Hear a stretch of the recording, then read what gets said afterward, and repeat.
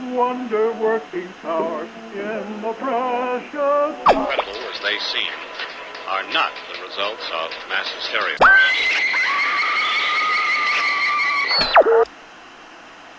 You may wish to adjust the dial. You are currently tuned into the wrong station.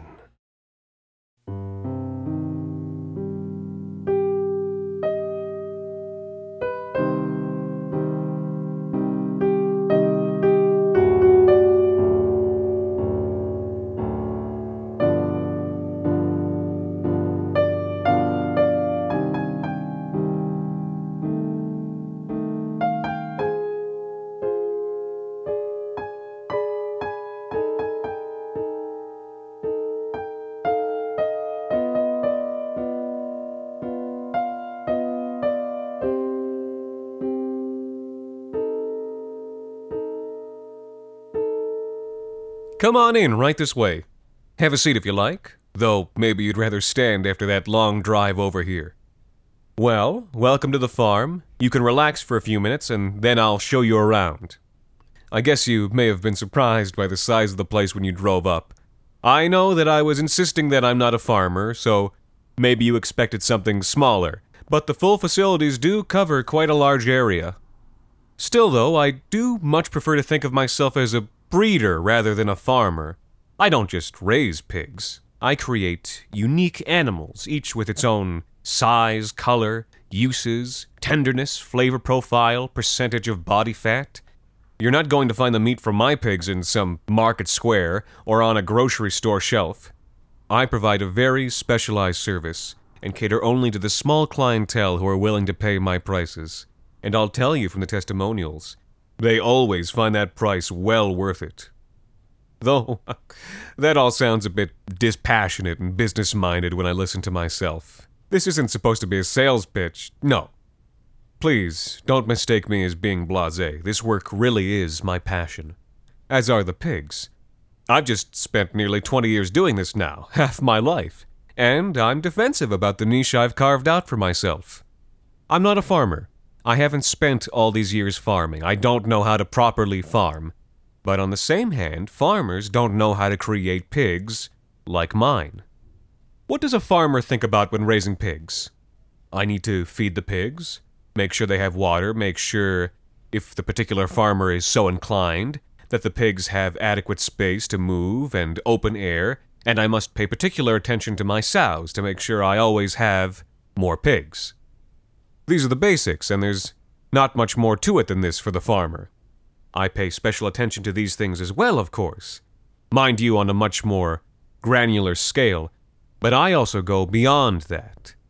Far beyond that. This may sound a bit strange, but I truly believe, that psychology is just as important when it comes to raising a great pig as anything dietary or physiological or what have you. You don't look so sure. Well, let me put it more like this. A healthy mind makes for a healthy pig, which makes for a delicious pig. That sounds reasonable, doesn't it? You could concede that. When you slaughter an animal, you do so quickly and humanely and painlessly so you don't spoil the meat. You don't want the animal to release adrenaline because it will break down the glycogen in the muscle. Glycogen, which converts into lactic acid after slaughtering, which is what you want, for tender muscle with good flavor and good mouthfeel. Working backwards from that concept, I strive to give my pigs as stress-free a life as possible. A high quality of life, which I believe requires soothing and even stimulating the mind. I talk to the pigs every morning. Not with them, of course, just to them, just to say, hello, good morning, my dears. I play music for them, I have the pens and open areas painted with pleasing artwork, and I read to them. They love that, more than anything else, really. It doesn't even matter what I read, fiction, history, culture, geography. I could read a book on mathematical theory, and the pigs would just sit there, smiling, soaking up every little bit. I think so, at least. Those pigs do love me. I always have a small ache in my heart when it's time to slaughter them. Nothing that's ever stopped me, but not insignificant. They never see it coming, of course. It's just a few of the pigs being taken out for a walk with me. Though the others might wonder where their family and friends have gone when they don't come back. They must wonder. No, they never see it coming. It all sounds unorthodox, I'm sure, but I've had success so far. Success. Yes, though not necessarily satisfaction. I don't sell my best pigs, the ones that I know will taste the very best, ever. I may, one day, but not now. Not when I still haven't gotten it quite right. I'm a bit of a perfectionist, you know. I just hate showing people my work before it's ready. I should clarify. I said best pigs. That is not to degrade or diminish my other pigs, each of which is perfectly tailored for its intended market and buyer. But there's a new breed I've been working on for some time. A long time. And I am sure, quite sure, that when I get it just right, it will be a truly special animal. Something quite unlike anything most people have ever tasted. But progress has been slow going. There's a quality to the meat that I'm simply missing. I know what it is, and I think I know how to achieve it, but it takes time. Or maybe... Perhaps you're thinking right now, well, how does he know what his perfect pork tastes like if he's never actually tasted it before? Well, I have. Once. A very long time ago, half a lifetime. But I still remember the taste, the flavor in such vivid detail. It was a simple dish, no sauces, no garish, overpowering seasoning, just a beautiful piece of meat cooked to perfection. I did a lot of traveling when I was a younger man. I was a bit directionless, you see. I'd been left quite a bit of money from my grandparents, and was due to receive quite a bit more from my own parents. And as such, and for various other reasons, I was lacking in work ethic and drive. So in my early 20s, I traveled, trying to fill that void of dissatisfaction and malaise. I went to Europe first, though quickly tired of it. Europe was always boring to me, just more of what I'd always known with a continental twist. So it wasn't long before I moved on to Central Asia, then South Asia and the Pacific, and then to South America. South America was brilliant, from what I can remember of it. So many things to try that you can't eat anywhere else in the world, fruits and vegetables from the jungle that would spoil over a long journey, nuts and seeds of all kinds, and meats. Oh, yes. Many different meats. There's a bit of a haze, though, when I think back on that part of my trip. Europe had been a place where I drank, and Asia a place where I experimented.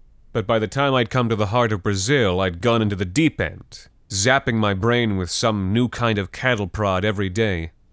What I do remember is waking up on a boat one day, drifting down a river in the Amazon, drenched in cold sweat, and feeling every one of those jolts in the center of my forehead. The men on the boat told me that I'd been non-verbal for days, occasionally falling in and out of a lucid state, but otherwise catatonic. I didn't recognize the men, but that didn't concern me. For the entire latter half of the trip, I'd been hiring chaperones, guides to show me around the regions, the kind of people who wouldn't think twice about my indulgent requests, and who would make sure that I wasn't being swindled. Or at least so that I knew who I was being swindled by.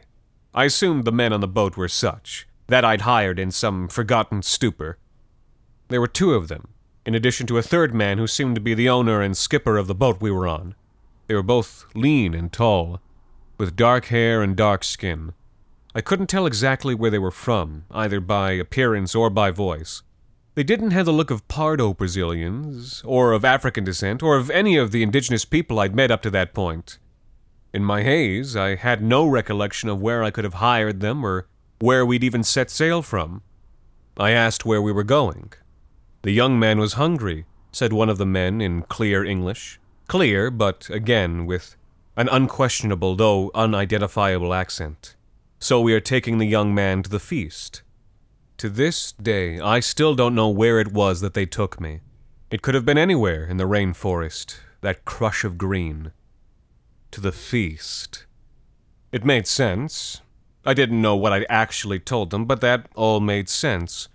Food had been the only thing I'd ever really cared about, been passionate about. I'm not sure why, but I'd just always had a keen interest in flavors and cooking styles, and above all, trying new things. Seeking new gastronomic experiences had been the only constant of that entire journey, whether sober or not. So now I was being taken to a feast. And it was a feast.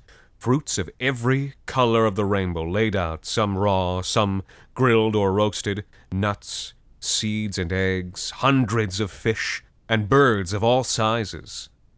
Men and women who looked and sounded like the men who had brought me there were in attendance, eating and laughing and seeing to the cooking fires. I was welcomed with open arms and wide smiles. I barely had time to sit before I was plied with everything they had to offer. No one thing went untried. Hours passed, and as the sun began to set, I wandered away from the larger group, trying in vain to walk off my gluttony. And as I was walking, I was suddenly struck by the most unbelievable smell. The unmistakable smell of roasting meat. Now, I was stuffed to the gills. You could imagine food falling out of my mouth if I even opened it. The smell of even more should have made me sick. And yet, I couldn't help but be drawn toward it. It carried me away from the feast, to the far end of this tiny riverside settlement, and before long I came upon them. It was a roast indeed, and a small group preparing to eat. A family, it seemed, and a gathering far more quiet and somber than the one just a few 100 feet away. I could see the meat there in the fire, cooking while wrapped in big, palm-like leaves. I'd seen something like this a number of times. And then I noticed those people staring at me, sad and confused looks on their dour faces. I didn't understand those looks at the time, and I didn't care. All I could think about was that incredible smell, and I wasn't going to wait for an invitation. But as I motioned towards the fire, and as the family's looks turned to shock protests, I felt a strong hand grab me by the shoulder. I turned, and it was one of my guides.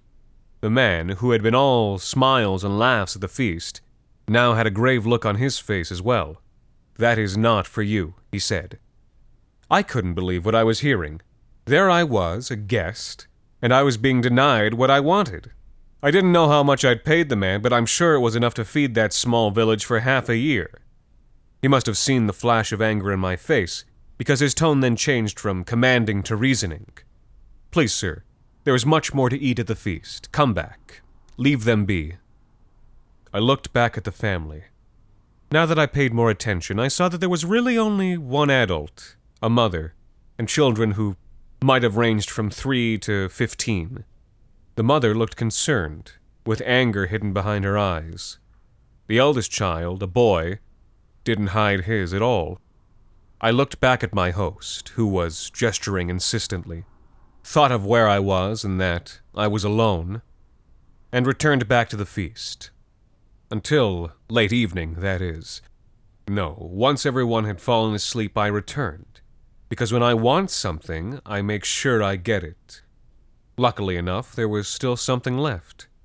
A single, long, thin slice of meat, hanging over the smoke. It was a large piece, light-colored. It looked like a big slice of flank, or thigh. Looking at it, I was a bit disappointed. This is it, I thought. After all those colors and aromas and flavors I'd been offered, and after all that fuss earlier. It wasn't a particularly interesting-looking piece of food, lean and kind of pale. The skin had been taken off, so there was no crackling or bark.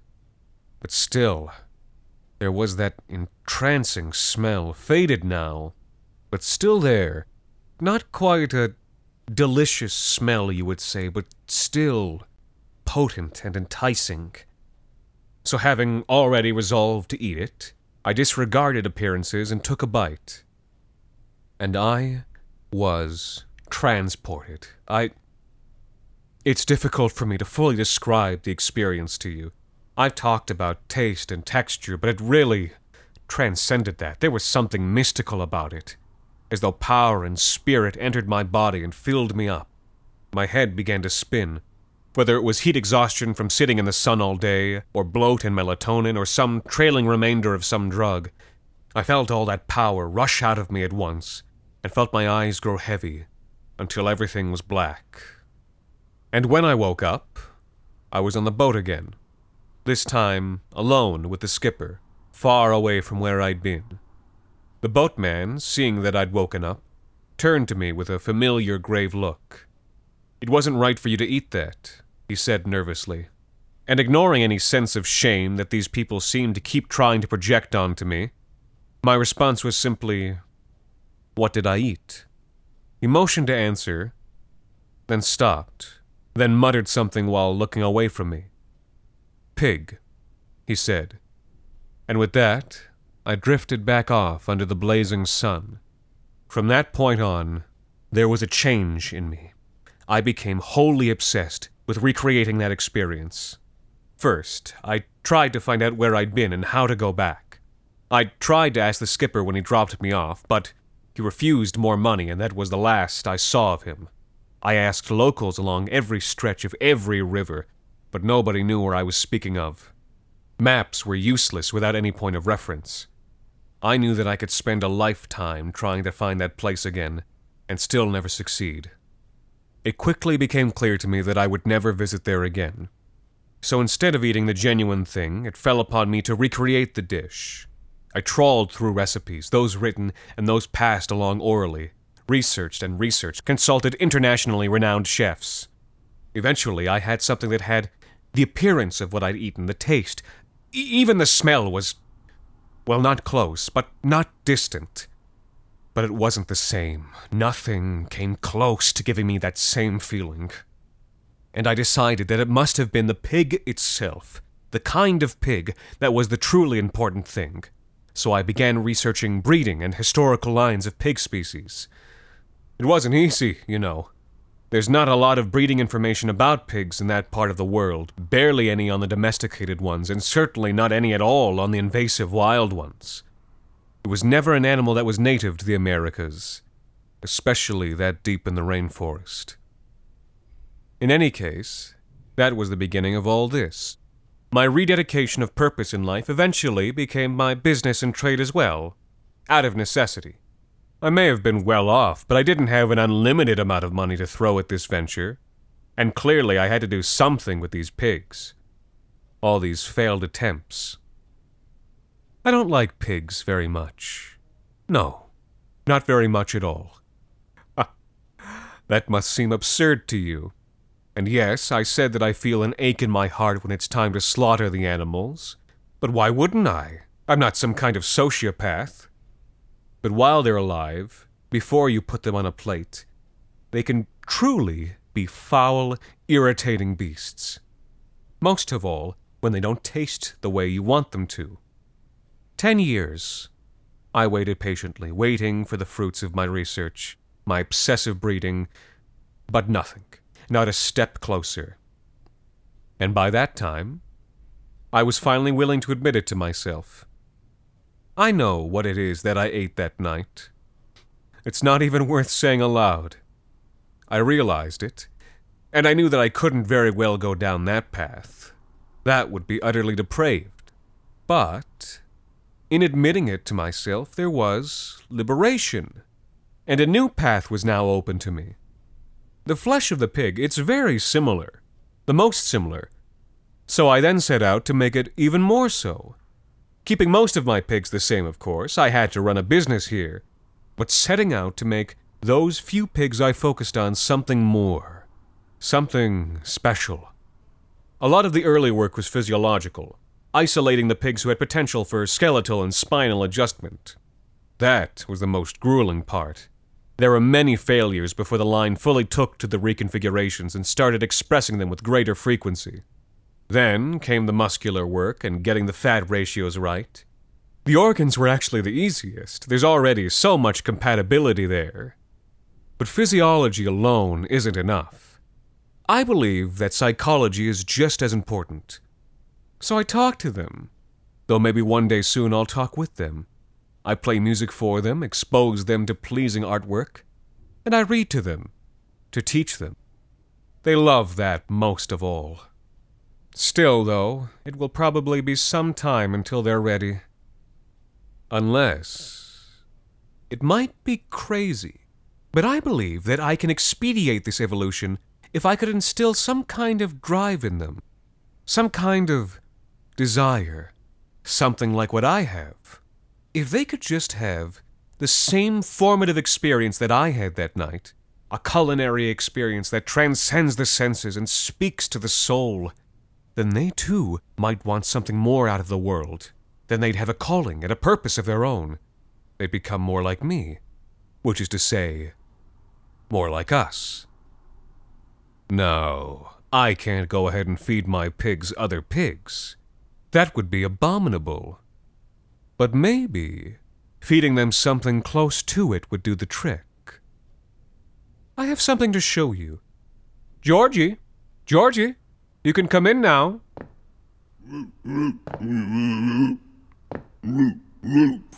There you are. Good boy. Look at that. Look at how he can stand up straight on his own. It's wonderful. Georgie, you get to have a special treat today. Are you excited? You look very nervous over there. Please do try to calm down. I don't want Georgie's first experience to be with spoiled meat.